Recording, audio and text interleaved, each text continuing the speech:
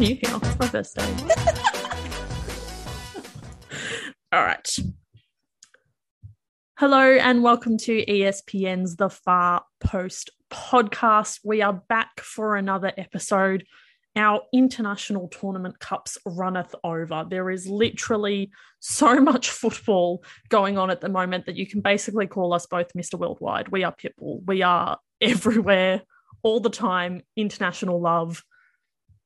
It's unbelievable, but it is a great time because it is that time of the year. It's the time of the season where international football is meant to reign supreme. So we are going to crack into all of the goodness that has been happening all across the world. Before we begin, we'd like to acknowledge the traditional owners of the lands we're recording on today, the Wurundjeri and Gadigal people, and pay our respects to their elders past and present. Today you have me, Marissa Lordanic, and my sister in Christ, Samantha Lewis. Unfortunately, as you all know, we've got no Anna Harrington and no Angela Christian Wilkes. They are off traversing the globe, having a great time. You'll have probably seen Angela's TikToks or Instagrams, depending on your social media of choice. If you don't know what I'm talking about, off you go. Go follow the Far Post Pod on those social medias. But Sam, it's you and me, bestie. We're doing it. We're going to talk some football. It's going to be great. Absolutely. And I will have listeners know that I hooted and hollered with laughter about 3 times during that intro, but you couldn't hear me because I was on mute. It was a great intro, Marissa. It's a nice, refreshing change to have you back to finally wrangle the cats that are me, Harrow, and Angela trying to run this goddamn podcast on our own. We were getting to the end of our tether, I tell you what. This is a month's worth of dumb jokes just coming out in one fell swoop. So let's stop talking about nonsense and let's get into the football. We have currently, as we are recording, 4 international tournaments on the go. Another one will be starting, and then there are some other ones that we won't really be focusing on, but they are happening. So it's an absolutely bananas kind of thing. But as we always like to start podcasts, we'll do some you love to see it. So from the whole kind of spectrum of football that's been happening at the moment, what have you loved to see, Samantha? Oh my God, there's been so much. And what a luxury it is to sit here and be like, I haven't actually had time to watch all of the women's football that's been on. I think back to when I was in my early teens wanting to try and watch women's football. And I don't know how many viruses I infected my very old ancient laptop with, downloading just weird links and clicking on things and going on LimeWire and having to download parcels that I didn't know what it contained, but it had some keywords in it that I was Googling and, finding some sort of dodgy live stream to watch a game. And back then a game was a huge game as well, but that was the only way that it was available. Anyway, so now I'm just soaking it up, what a joy to be able to look across all these different things. But that also makes it really hard because when it comes to it, you love to see it, there's so much to choose from. Oh my God. But I got to say, there are 2 particular you love to see it's from the Euros that stand out for me over the course of this first match day.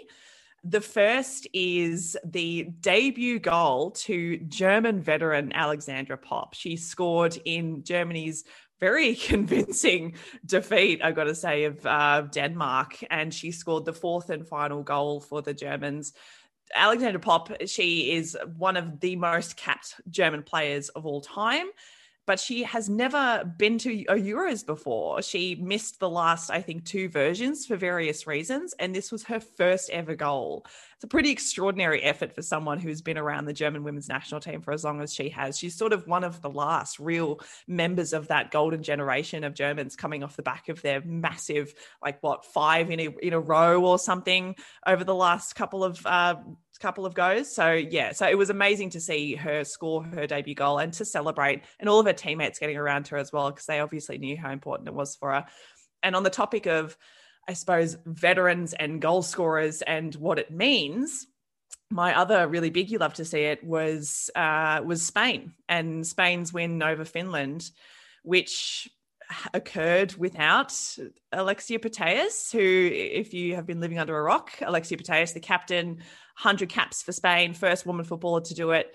she tore her ACL on the eve of the tournament, and it was a huge, it was an earthquake of a moment, I think, for people really looking forward to watching Spain in this Euros, because she's obviously the Ballon d'Or winner, captain of Barcelona. You know, she is one of the big names in women's football at the moment. So she wasn't there, but she sort of was. So she stayed in England for the opening match day, and she was in the stand when Spain took on Finland. And after each of her teammates scored in their 4-1 win, all of them ran over to the side of the pitch where Putellas was sitting and pointed at her and celebrated with her and dedicated their goals to her. So that was a really moving moment. And I think those are the kinds of stories and the kinds of moments that people really remember from these kinds of tournaments. You know, like, yeah, like there are going to be awesome goals and cool passages of play or whatever, but it's the really human moments like Pop, like Putellas, so many more that are going to happen over the course of this Euros that I think are really going to stand out and strike those kind of like emotional tones, which make tournament football so exciting. I 100% agree with you, but my you love to see it's all good passages of play and good goals. I'm just like, kick ball good, make happy. I love. Yin and yang, this is us.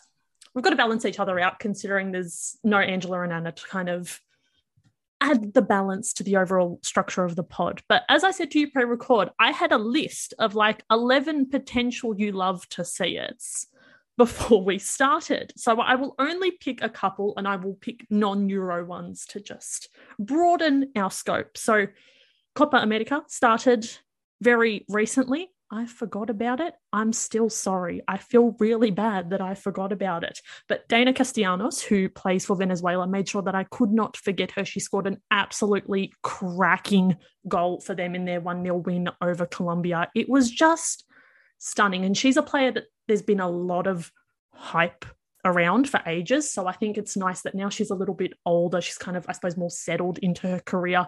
We can kind of enjoy her and how she plays and how obviously talented she is without the kind of wonder kid tag following her around. So I don't know how we watch Copa America. If you know, let us know, but you can find this goal on the line. Go watch it. It is absolutely sensational.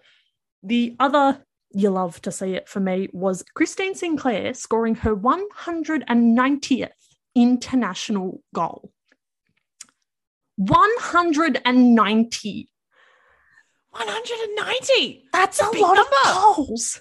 Like it was a very kind of standard Sinclair goal. There was nothing flashy about it, but she's done that shit 190 times at the international level. And Canada are obviously flying. They've got 2 wins in their 2 group games at the CONCACAF W Championships. They've qualified for Australia, New Zealand 2023. So lots of very exciting things, but just I don't think we can give Christine Sinclair enough flowers. I don't think we can put enough respect on her name, because so many people will not put respect on her name and will tell you that the all-time international goal scoring record is actually 73 goals less, simply because they refuse to acknowledge that women play football. But Christine Sinclair, we love to see it. We hope to see it next year on the shores of Australia and New Zealand. We hope to see it in September when Canada come down to visit the Matildas. Oh my God. I didn't forget about those friendlies. In our country, Marissa, I am going to pass out from excitement. Yeah. I cannot believe I'm going to be in the same like hemisphere as her, honestly. It's going to be so exciting. So we absolutely love to see it. But like I said, there have been so many things we love to see. We're going to start with the Euros. It is going to be a pretty Euro-centric pod just because they are the easiest games for us to watch here in Australia. And to be fair, they have absolutely been delivering. We've picked out only a handful of the first match day results, but let's start with the opening game. It was England, the hosts, beating Austria 1-0, a Beth Mead goal. It's quite impressive, a little bit Sam Kerr-esque, if we're going to start using her as a descriptor, which we are, but it was a good first win for England. There's still some, I suppose, nerves from having such a big kind of hype around them, being the hosts, them really wanting to do well in this tournament. But what were your thoughts and takes on this England win? Yeah, I mean, like the energy coming to the game was like so incredible, and seeing and hearing and feeling that full Old Trafford Stadium, 68,000 people, I think was around the number, a sellout crowd, the highest crowd for a standalone women's Euros event. Like, it's just amazing. And given, I think, the expectations that this Lionesses side now has on them, it sort of created this buzz, that I think everybody's like, it's not sort of an anxious buzz. It's like an exciting buzz, because I feel like this Lionesses team, unlike perhaps the men's side, they are actually capable of doing this, and there's real genuine belief from fans that they are capable of winning this tournament. So I think this game against Austria, but like, this is the thing, right? Maybe because it was so England heavy, that we almost underestimated Austria a little bit, because they were actually pretty good. They were pretty resolute. They gave England a couple of scares. Manuela Zinsberger was just extraordinary. She really kept them in it.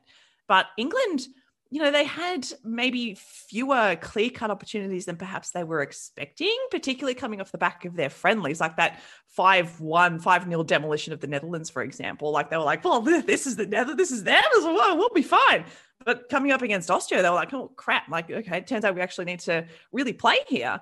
And they did. They did. Even though only a 1-0 scoreline was sort of the result of it, if you look at their stats, they had 15 shots to 8, 60% possession. Their passing accuracy was better. They had more corners. They were very, very dominant in lots of different ways. I was really impressed, I think, probably predictably, by Lauren Hemp. I just think she's stellar. She's one of the most exciting young players currently in football, not just in women's, but also just in football generally. She's so, so fun to watch. Every time she's on the ball, you feel, she's going to do something, and she does, because she's so brave and she takes players on and she trusts herself. She has that instinct, which I just love watching. And the substitutions that Wiegman made towards the back end of the game were really interesting as well, because even though they were only up 1-0, she threw on a bunch of youngsters. So we saw Chloe Kelly come on to the wing. We saw Alessia Russo come on for Ellen White.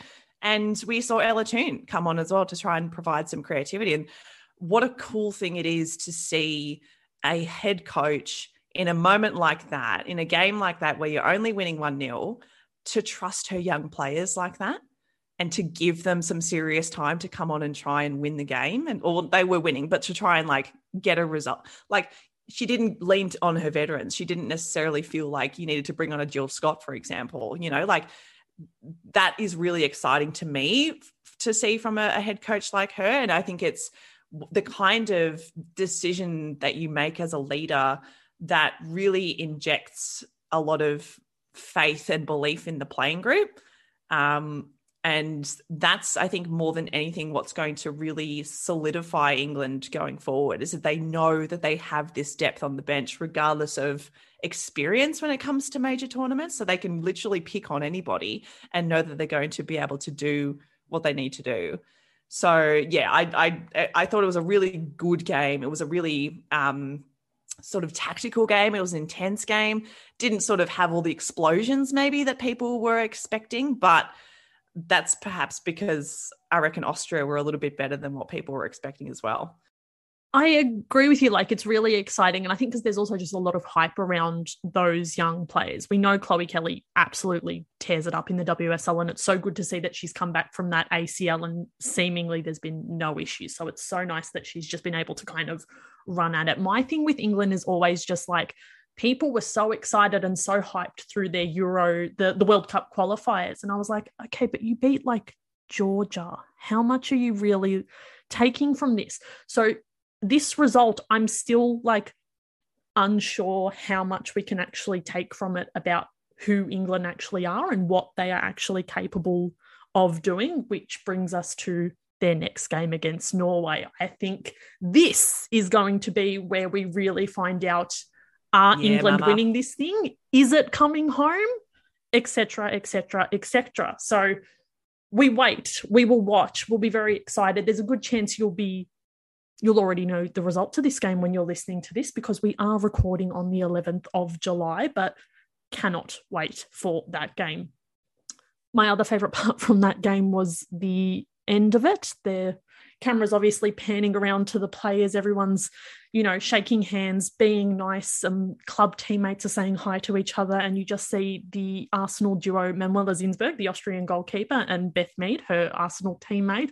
And Zinsberger just says, "Fuck you" to Mead after she chipped her to score the lone goal in that game. I was just like, that's friendship. That's exactly how you should greet your friend after she's chipped you to win a game in a major tournament. So I loved that moment, and I loved that it was captured on camera and we all got to see it. But other big results from this tournament, I think it's safe to say that while maybe no one wrote them off, no one was talking about Germany. Germany have very, very high Euro pedigree, but when it comes to the predictions, the previews, no one was really talking about them. Not to say that they were going to do badly, just no one kind of thought they were going to win. And then they said, "Guten Tag, we're here. We're going to beat Denmark 4-0. So please talk to me a little bit about this huge German result. Yeah, it was so weird, wasn't it? I remember when I was writing my preview and I was trying to figure out which teams to sort of put in which category. And I got to Germany and I was like, Germany aren't really favourites. Why aren't people talking about Germany? Well, I put them in my underdogs category because I was like, I can't really justify based on their form over the last probably 12 to 18 months that they're a real clear favourite in the like the same as like an England or a Spain or a Sweden. But at the same time, they're the most successful Euros nation ever. Like they have some incredible play. And so when I think about Germany, I think the issue that they're having at the moment is that they're going through a bit of a transition. And like going back to what I was saying about Alexandra Popp, like she was part of that old guard, that guard of players who were like, they were the German team, the German national team. And you like just saying the name out loud sort of sent shivers through your spine. But they're sort of moving away from that now. And I think they're in that sort of transition phase, perhaps timed well ahead of next year. I'm not sure. But we are starting to see a couple of really exciting younger players coming through for Germany. And some of them, they played in this game against Denmark. And this was, and Denmark has sort of nothing to sniff at either. Like they were the runners-up in 2017. They lost the final to the Netherlands. They have Pernille Harder, former World Player of the Year. But this was an absolute demolition by Germany. It was almost out of character just based on like, if you looked across their form coming into this tournament, they were sort of up and down. I think they lost to Serbia in a World Cup qualifier completely weirdly. So people were like, yeah, but like, who are they? What are they doing? Sort of not really convincing. Coming into this game, oh my God, all of a sudden it was just like, was like, Denmark? Nah, who are you? Nah, we're Germany. And this was like German football. It was so ruthless. It was efficient. It was so slick and powerful. It was just, I just loved it. It reminded me really of the Germany of old, the kind of Germany that was sitting at the top of the European ladder for so many years. So yeah, it was fabulous. I feel like Denmark didn't help themselves, really. I thought they played quite poorly. They were a little bit slow. They struggled to connect passes. They couldn't really find avenues forward. And they kept making sort of unforced errors as well, like passing to other team, like opposition team players and all that sort of stuff. So yeah, I mean, it was the kind of start that I think Germany needed to have in this tournament to be like you said, Marissa, Guten Tag. Remember us? Yeah, we're here. We're back, bitches. So watch out. Yeah, I can't wait for the next couple of games. I think like Germany-Spain is going to be an absolute ripper. That's the perfect segue. Spain were obviously big winners as well. They nabbed a 4-1 win over Finland. As we mentioned, they did it without Putellas, which does make it all the more impressive, even though a team isn't one player, but it was real all guns blazing for Spain. There was another big result that had a 4-1 scoreline. We saw Norway defeat Northern Ireland, the debutants. It's their first tournament. So awesome to see that they got a goal, but Norway were delightful. And so for Optus Sport, I tipped Ada Hegerberg to be the Golden Boot. And so then when I saw the scoreline was 4-1, I was like, Ada, my gal, a hat trick? All four. And then I saw she hadn't scored a single one. And I was like, sad for my tips, but also that's another 4 goal scorers for Norway. So I had them as my kind of dark horse, but in inverted commas. But if that's their kind of strong showing for the first game of their tournament, then that is a pretty good sign. Let's move over to Group C. It was very interesting. We had 2 draws. Up until that stage, I don't think we had any draws, and we've got 2 draws in this group. The draw that we want to highlight in Group C was Netherlands and Sweden. Did you expect a draw? Did this game go how you expected, I suppose is my question. No, not at all. I thought Sweden would run away with this, truly, because the Netherlands coming into this tournament did not look like they knew what they were doing. And I don't know why that is. I mean, maybe it's because they have a new head coach and he is coming from a very different footballing background, you know, coming from the United States where you play a very different style of football. And I mean, I think people looked at that friendly result against England and were like, wow, like how far the mighty have fallen type of thing. And it was almost the polar opposite trajectory of Sweden, right? Who had, you know, won a silver medal at the Olympics. You know, they were absolutely galloping along. And like Sweden were one of my favorites to win the Euros as well. But this game was sort of funny. I feel like Sweden did have the attacking upper hand and maybe they just weren't clinical enough. Like we saw how absolutely ruthless they could be at Tokyo. When you give them an inch of space, they are able to capitalize on it. But maybe it is that we underestimated the Netherlands, you know, in the same way that we underestimated Austria against England. Like they were pretty well organized. They were pretty resolute, but I don't know. It didn't feel like the Netherlands of 2017 for some reason. And maybe it's because of the head coach role changing hands. And maybe it's because they do have some sort of newer players playing in different kinds of positions. It was odd to me that Miedema got player of the match, I think it was, when she didn't really seem to do very much. I thought Jackie Groenen was very, very good. She probably deserved that award more than Miedema did, even though Miedema's run sort of set up the equaliser. And Jill Roord, I think, is another really underrated player as well for the Netherlands. Like her goal was good. It was like, yes, it was sort of lucky. It came off like a poor clearance, but you got to be there to score the goal in the first place. So yeah, they're an interesting. I don't really know what to make of them, you know. Whereas I thought I knew what to make of Sweden coming in because, I mean, maybe it's because I'm still traumatized from the Olympics, and it's 100% the emotional damage. Like yes, and I'm having to sort of excavate all of these undealt with emotions. It's not the right word, but all of these emotions that I haven't dealt with appropriately. I haven't spoken to my psychologist about them thoroughly, but yeah, it sort of puts an interesting spin on things now, doesn't it? Because these were the 2 teams that we expected to be sailing through the group stage, and now the 2 of them are at the bottom of the group because they only scored 1 goal each and they sort of cancel each other out and they drew. Whereas Portugal and Switzerland also drew, but they scored 2 goals each. And so they're both at the top, which is not the way that we thought this would go.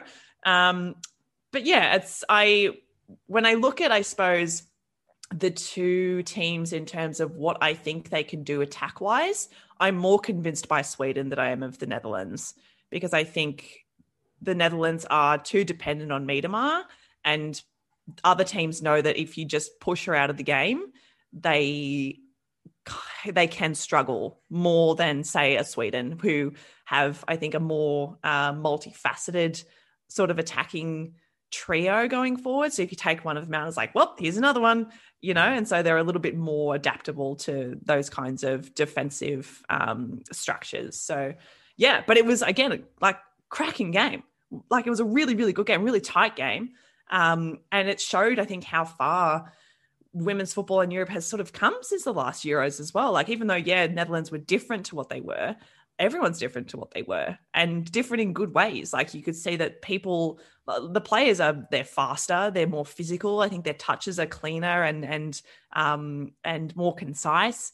the tactics are changing. It's just, it's fabulous. I'm just loving this whole thing. This is just like a kid in a candy store for me, this tournament. And it's so fun to not have to have hot takes about it all the time. I can just sit and watch it and just love it. And it's the best.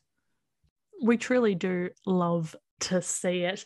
I will say though, I swear, mainly because I tipped Sweden, so them winning does well for my confidence. I think I saw a friend of the pod, Mia Eriksson, who you may remember from our Olympic episode, say something or retweet something about Sweden having a slow start in major tournaments. So I am hoping that is what is happening here for the sake of my predictions, because I don't like being wrong. Something, I have no segue for this. I think we need to just kind of attack it head on, because this team makes no sense. The story makes no sense. Everything is wild. It is the roller coaster that is the French national team. Let's attack it the same way that France attacked Italy, shall we? Because that was a demolition. Destruction. A demolition and a half. I did not expect this at all. This is probably the most unexpected of all of the games and all of the results over this first match day. It was one of the best halves of international football that I've ever seen from a team. Like it was the kind of football that you have always wanted France to play. This is the thing. This is the football I wanted France to play in 2019 when we saw them on home soil at the Women's World Cup. They weren't playing like that.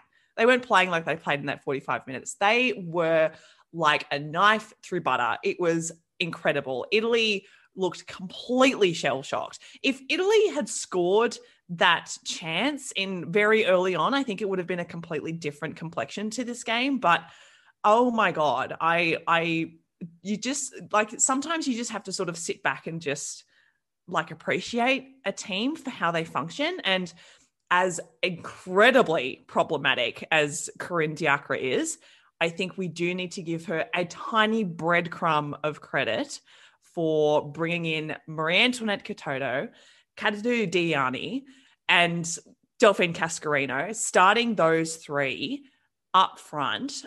It is a genius move. Outside of probably Norway, I would say that France has the best front three of any team in the Euros. And this is exactly why.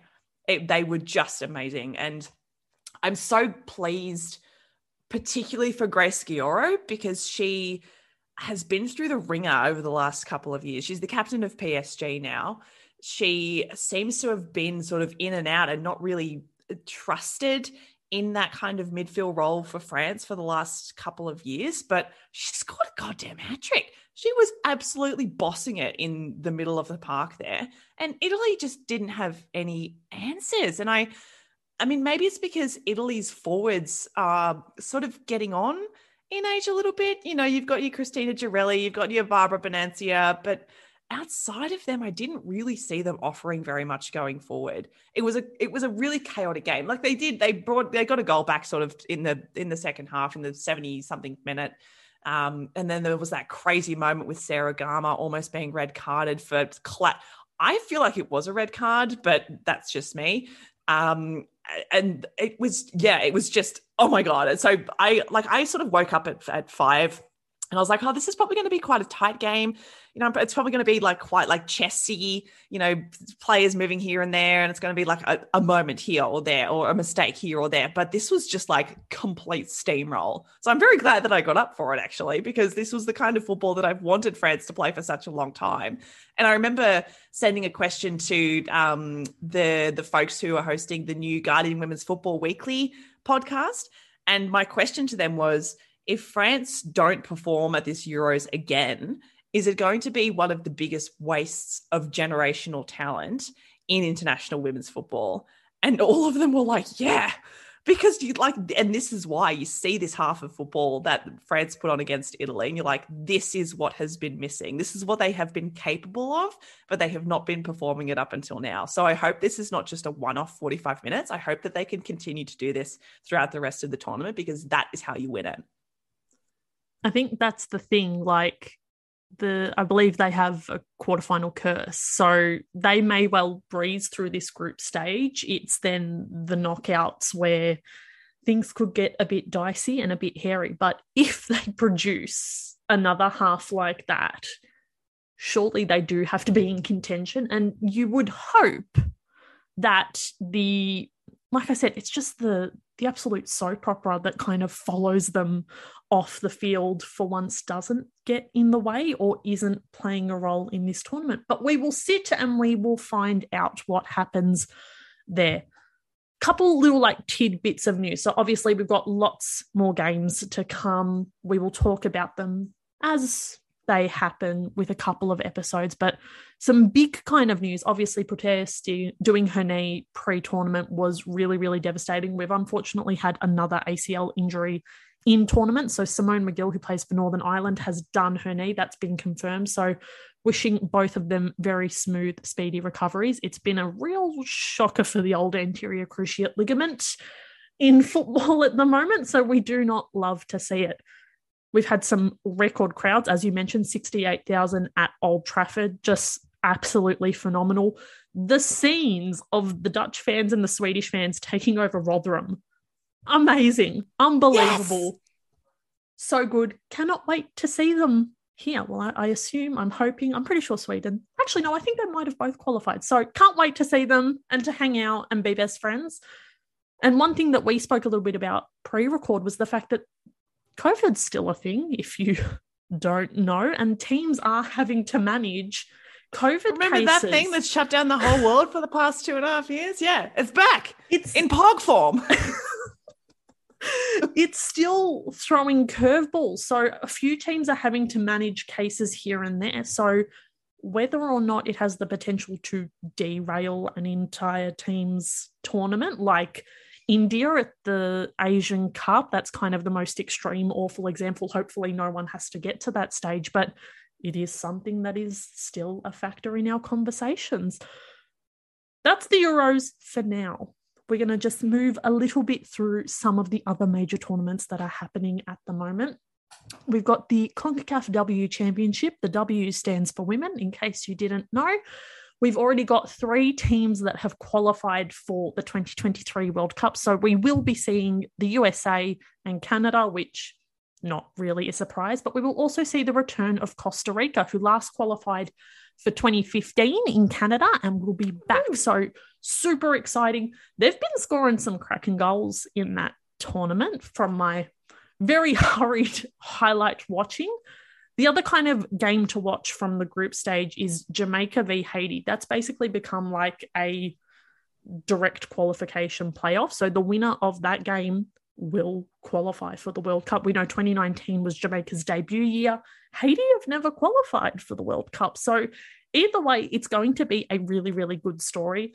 A team we probably won't be seeing are the CONCACAF W Championship hosts, Mexico, who have just had the absolute worst time ever. Like, if England was living it up, winning 1-0 in front of 68,000 people, Mexico were down 3-0, down to 10 in front of like 2 people. It hasn't been good for Mexico at all. I retweeted a piece from ESPN that I would recommend reading if you want to learn a little bit more about what the hell is going on with Mexico, because it really is a surprise that they have underperformed as badly as they have. And the worst thing is they still have to play the US. So you can't imagine that that is going to go particularly well for them. It's not good. We also have the Women's African Cup of Nations on at the moment. We're at the quarterfinal stage, and there are some very exciting games in there because we will have some more debutants at the World Cup. So we've got a few games. Morocco, Botswana. Morocco are the hosts. They were undefeated during the group stage, and the winner of that quarterfinal will be joining us in Australia and New Zealand next year, which is very exciting. Nigeria will play Cameroon. I recently learned Nigeria have won 11 of 13 Women's African Cup of Nations. So just like casually, pretty good. We'll see what they do. They've also qualified for every World Cup. So if they win that game against Cameroon, they will make it a 9th straight World Cup. Zambia are taking on Senegal. Again, neither of these sides have qualified for the World Cup. So the winner will be going to their first ever Women's World Cup. And then South Africa and Tunisia. We remember South Africa from 2019. They were always good fun. The South African fans are always good fun, even with the vuvuzelas. Like, Speaking of unearthing trauma, Marissa, you've just like, It's almost. Did you ever play when you were in high school? Did you ever play the game, and now you've lost the game? That is what you've done with vuvuzelas to me. I am not going to think about anything else except for the honk and the hootin' and hollering of the vuvuzela for the rest of my night. Do you know? And I blame you. I hear a vuvuzela, and all of a sudden, I'm on my lounge, like I'm in my lounge room on my couch. It's dark. It's 4 a.m. The Socceroos are losing 4-0 to Germany. Everything's bad. Oh my God. It's instant. It is absolutely instant. Unfortunately, don't know how to watch WAFCON, which is the acronym for the African Cup of Nations, but there are highlights on the old YouTube machine, so would recommend. As I mentioned as well, Copa America has just started. The bad news there is that everyone's favourite, Cote Rojas, has tested positive for the Roni, so she will not be taking part in Chile's first game, but we can't wait to see. Brazil won their opening game against Argentina, which you expect them to do. But that tournament's just started, so we'll probably talk about that one a little bit more as it progresses. We've also got the OFC Nations Cup starting this week. No New Zealand, because they've obviously already qualified for the tournament as hosts. So in terms of who could actually win that tournament, I imagine it might be a bit exciting, a bit spicy. The only problem is the winner will not qualify directly for the World Cup. They head straight to that intercontinental playoff, which is taking place in New Zealand at the start of next year. So as we said, so much football to watch. Someone who is currently soaking up the best of all that football in England is our very own Angela Christian Wilkes. And though she cannot be on the pod physically, she is going to be regaling us with her tales of what happens in England in the very first edition of what we are dubbing Carrots Corner. Sam and I have not listened to what is about to happen, but here is the very first edition of Carrots Corner. Hello. This is Angela joining you for Carrots Corner. I don't know if Far Post listeners know about this, but my nickname at Outdoor Soccer is actually Carrot, so it kind of works for this. I will be running you through my trip so far at Euro 2022. Just to start off with, I want to flag that I have already lost that tiny little clip that comes with the lavalier mic. I had it yesterday. I'm absolutely positive I had it at the pub yesterday, and it's gone now forever apparently. So doing well. I'm really thinking of that Regina Spektor song at the moment, Genius of the Year. There's the lyrics, Genius of the Year, and you've won. There's been a few moments like that so far on this trip. Anyway, that's not going to stop me. So I'm joining you from the car park of the most beautiful hostel I've ever stayed in. It's called Palmer's Lodge in Swiss Cottage, and it's just, the decor is just beautiful. The building itself is beautiful. Oh, hello. The bill. Thank you. Yeah, so I thought I'm not going to provide much in-depth analysis, but I'll run through the games that I've been to so far and what I've been up to, and just what it's like being over here at the moment for Euro 2022. Tuesday I went up to Manchester and had an absolute mare with my accommodation. Wednesday I did pre-game fun things. I went to the National Football Museum and I went shopping, bought too much stuff way too early on in the trip. I decided I would do my pre-match predictions like literally 2 hours beforehand, and so I edited the TikTok and then my phone overheated, and so I lost the edit. So I was like walking to Old Trafford and then editing a TikTok at the same time, which I would not recommend, really. I will say, like, the atmosphere in Manchester, every single place that I've been to, there's been a lot of signage and, like, branding. And it's been really positive in that sense. I know that when we were at France, some of the places we went, it sometimes felt like you wouldn't have even known there was, like, a World Cup going on. So yeah, first game, Old Trafford. The atmosphere I was going to compare it to the France-US game at the World Cup, but this was just like so dominated by English fans. They truly brought it. It was so loud. it was like I sat down at the start of the match and I bought a ticket to the Studs after party under Sammy Marissa's recommendation. And I was like, fine. And then by the end of the match, I was completely exhausted because I was so overstimulated the entire time by the noise, but like in a really good way. Also, I enjoyed the fact, like, obviously it's very cute. There was like a cute family sitting in front of me who were taking photos with Old Trafford behind them. I was sat really, really high up, which I actually prefer most of the time. But I also enjoyed the fact that there were like old grumpy dudes as well who were like watching and attending by themselves. I kind of feel like I align a lot more with their energy than, you know, the wholesome families who were attending the football.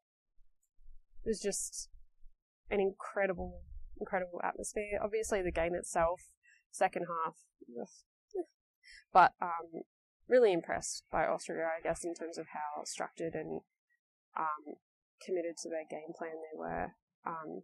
So yeah, and I just want to give a shout out. I've mentioned this in the group chat, but Beth Mead, obviously she was like a tiny pinpoint on my horizon, so I didn't see this, but I found out afterwards that she did the celebration recommended to her by Amelia in Chicken Shop Date, which is very cute. That's like a web series. Highly recommend if you haven't ever watched it, but they did Chicken Shop Date with Beth Mead and Lucy Bronze, and it's very funny.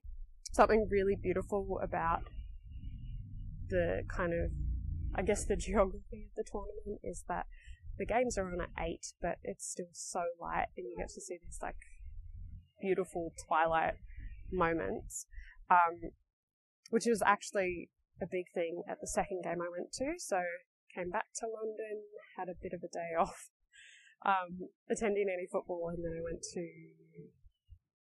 see Germany-Denmark at Brentford Stadium, which is in the west of London, and home to, I want to say, Brentford United Football Club. I'll look this up. They have a very cute logo. It's bees. Quite a small stadium, but I think it really suited the size. But I always enjoy watching Germany play. Yep, Brentford Football Club. Always enjoy watching, Germany play because they're so clinical and so scary, so physical. And I'm sure anyone who's kind of seen the highlights of that game, Denmark were really struggling to produce anything, and you could see from the stands like the visible frustration of putting harder because they just kind of got a bit looser with their passes as the game progressed. And Germany, as Kathleen said, I did a little interview with Kathleen McNamee, which is up on our social media. You would want Germany to defend you in a fight. They're just incredibly physical. And so Brentford Stadium, there was this beautiful kind of sunset, pink sky moment before. And then, it was a bit of a trek to get back, honestly. I thought it would be the easiest, seeing as London's so well connected, whereas, like, for example, Old Trafford, that's a fair way out of town. No, I don't know how I managed it, but I ended up walking through this very strange business park with all this fancy public art, which I appreciate. I like when you just get to have a meander. Although you should choose the times that you meander, which I'll get to. So then, up to Sheffield to see Netherlands-Sweden. And I don't think I really need to explain this, but both of these teams just have such amazing fans that travel. And so when I'm like coming into Sheffield on the tram, I'm already seeing all the shirts. Sheffield itself was decked out. There was really positive atmosphere around, and the fan zone was like just up the hill from the stadium as well, so just a little short walk. I didn't end up going to the fan zone. Caught up with Kathleen and Amy pre-game at a place called Jabberwocky, had some clients, which was lovely. And then I went to a sports bar to watch part of the men's tennis finals. Like I said, just very off-brand for me to get behind Purcell and Ebden as much as I have. And like I said, I usually like sitting up high, but my seats for Netherlands, Sweden were actually quite low. I was like second row back, which was kind of a new experience. Got to see, all the big names up close. I was in the Netherlands supporter section, which suited me. I had my Netherlands jersey on.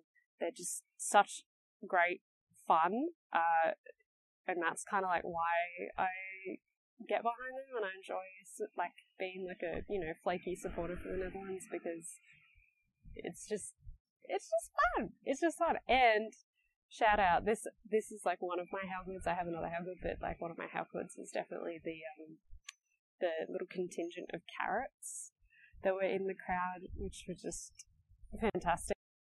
I was messaging my friend Ruth throughout the match. She's Dutch and she'll be joining me for the quarterfinals onwards. So obviously a vested interest to make sure that Netherlands get through, which I'm fairly certain they will. But honestly, some of the results that we've seen so far in the tournament, you can't, never say never, as the Beebs famously quoted or said or whatever.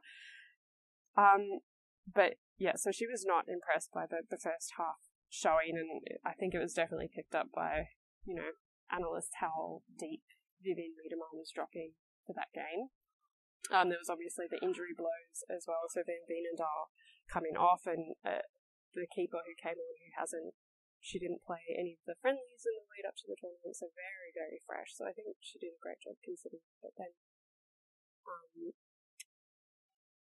I guess they managed to get a point. What did Ruth send to me? She sent me the word poepwedstrijd, which means poop contest, and then the Netherlands equalised straight afterwards. So not so much of a poop contest, but hopefully I did appreciate learning that expression. Speaking of, I guess, bad results. Well, the first bad result was that I walked after the game half an hour out of Sheffield. Like, I just thought that I was following the ring road that would take me home, but I absolutely was not. And so then I panic ate 5 Jaffa Cake bars and righted myself to get back to where I needed to go. But yeah, interesting results. The day after, then I went to France, Italy, and that was kind of an interesting one because obviously it didn't have the huge turnout of like English fans. It was a mixed crowd, but it was nice to see. I think a lot of local people got around it and were showing up for the game, which was fantastic. And there were some locals sat behind me who were very disappointed at the lack of the tiny car driving the ball out. Like, well, that's a bit crap, isn't it? Where's the car?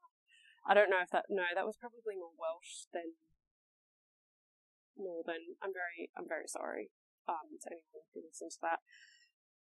But yeah, what an interesting result. Like, Italy just like crumbled before our eyes, and I was in peak position. I was like not directly behind the goal, but like a little bit to the right. So I got to see all of the goals, and France it was just so beautiful watching them play. Like, you kind of miss that, how the kind of texture of games sometimes their touches on the ball were just so velvety, and their runs, and that it was a really, I felt awkward. Like, I always feel awkward in my soul when there's a massive blowout result, but it was also really positive to see Italy come back in the second half. The English people and the crowd really got behind Italy, and they're making lots of noise, and that was great to see as well, and to get that one goal, I guess, and to be able to regroup in the way that they did. I guess that's kind of what Denmark weren't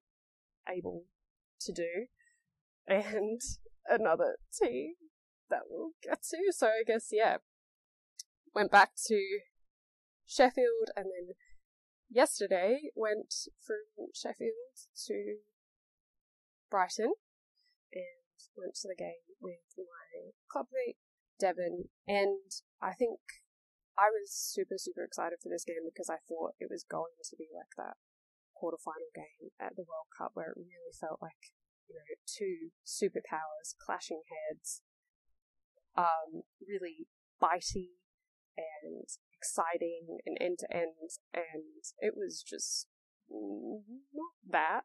Again, very lucky with where I was sat. Same kind of position, behind the goal to the right. Got to see goal after goal after goal after goal after goal.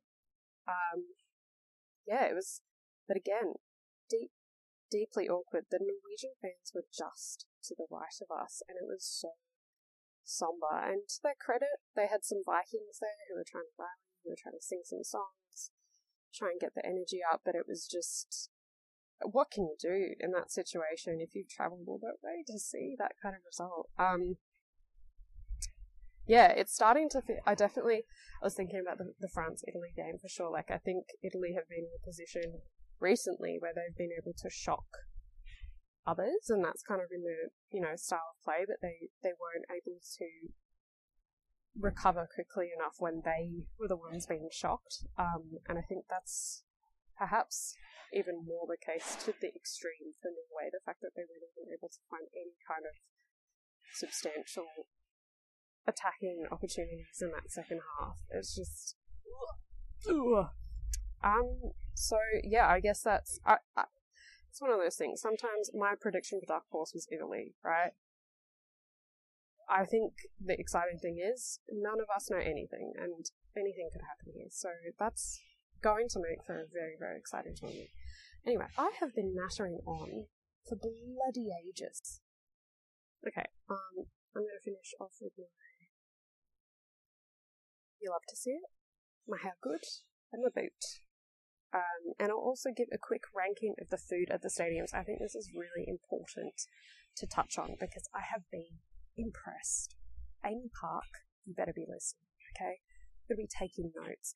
Actually, all of the venues for 2023, if I don't see some kind of effort being made, I will be furious. Anyway, so, You Love to See It, Cascarinhas, goal. What the hell? To be able to witness the power of it in real time was fantastic, but then watch the replay and the way that she just it's like threading a needle. Just the way that she finds the space and then somehow carves through Italy's defense was just sensational. I loved it. Fantastic. And like I said, that France performance, if I get to see them play like that again, I'll be immensely happy. I'll just be soaking that up. My goodness. How good. So like I said, the Carrots, I love them so much. They're my people.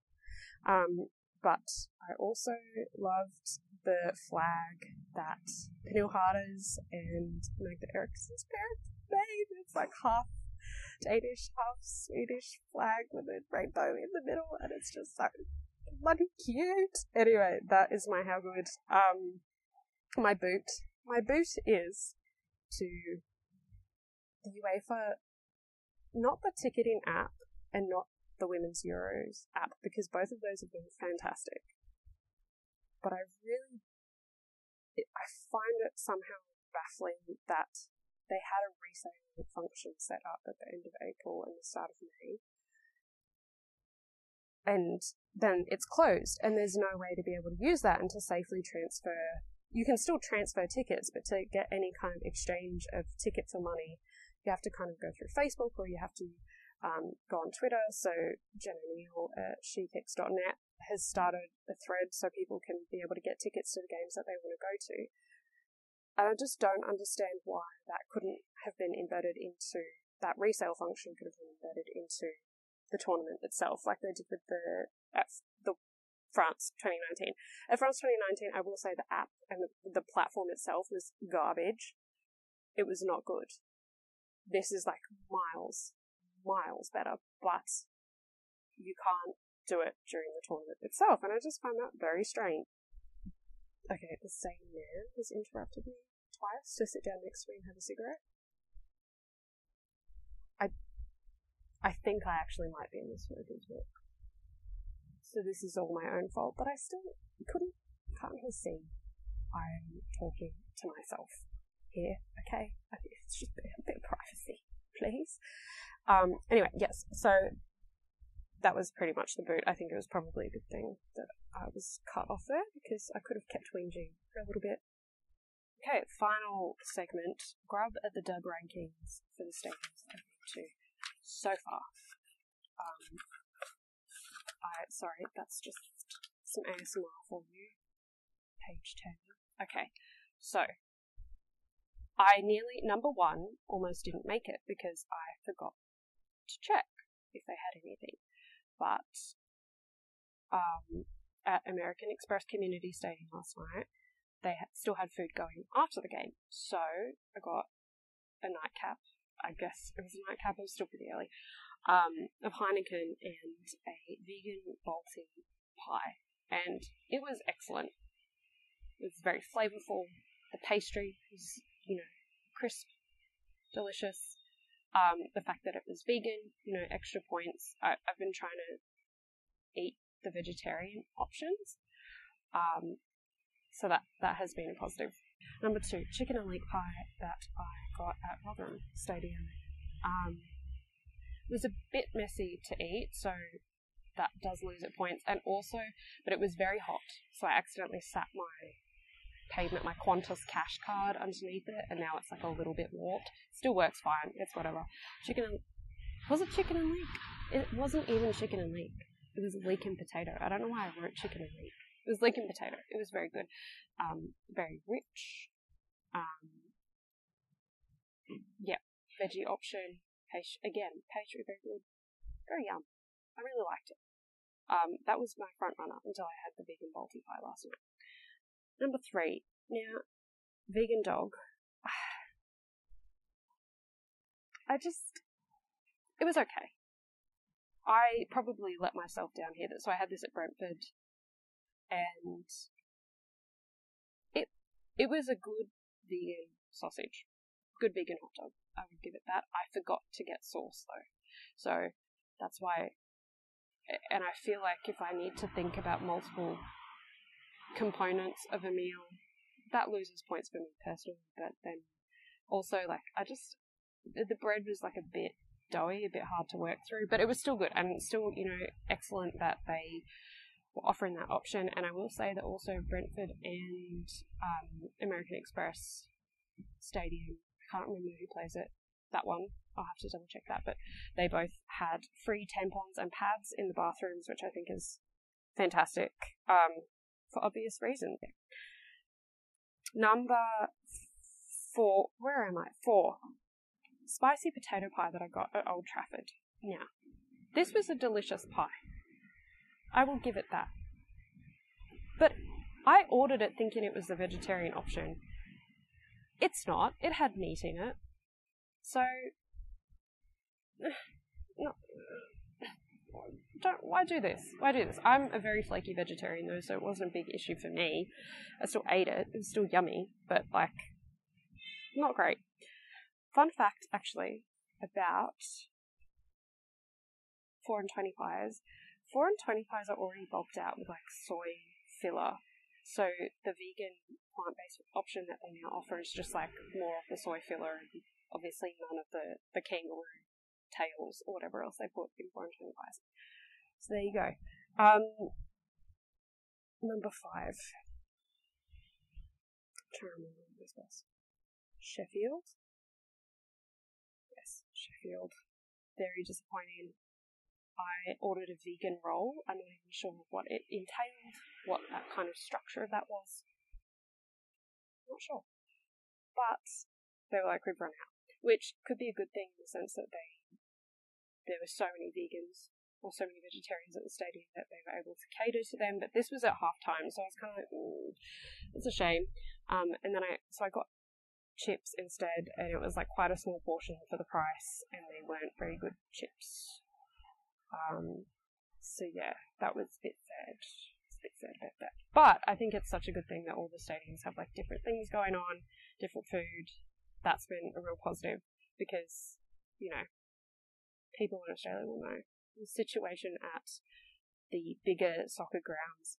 It's not good. You really have to go boutique, you have to go NPL to get something that's halfway good value and somewhat and to not have to pay, you know, $1 bajillion for a packet of twisties. Anyway, I obviously have a lot of baggage that I just work through here. That is my grub at the dub rankings. I will continue to add to them, but I'm revisiting the same stadium. So maybe I might branch out, but if I'm eating the same thing, so I won't rehash that. This has been Carrots Corner. It's been a little bit chaotic.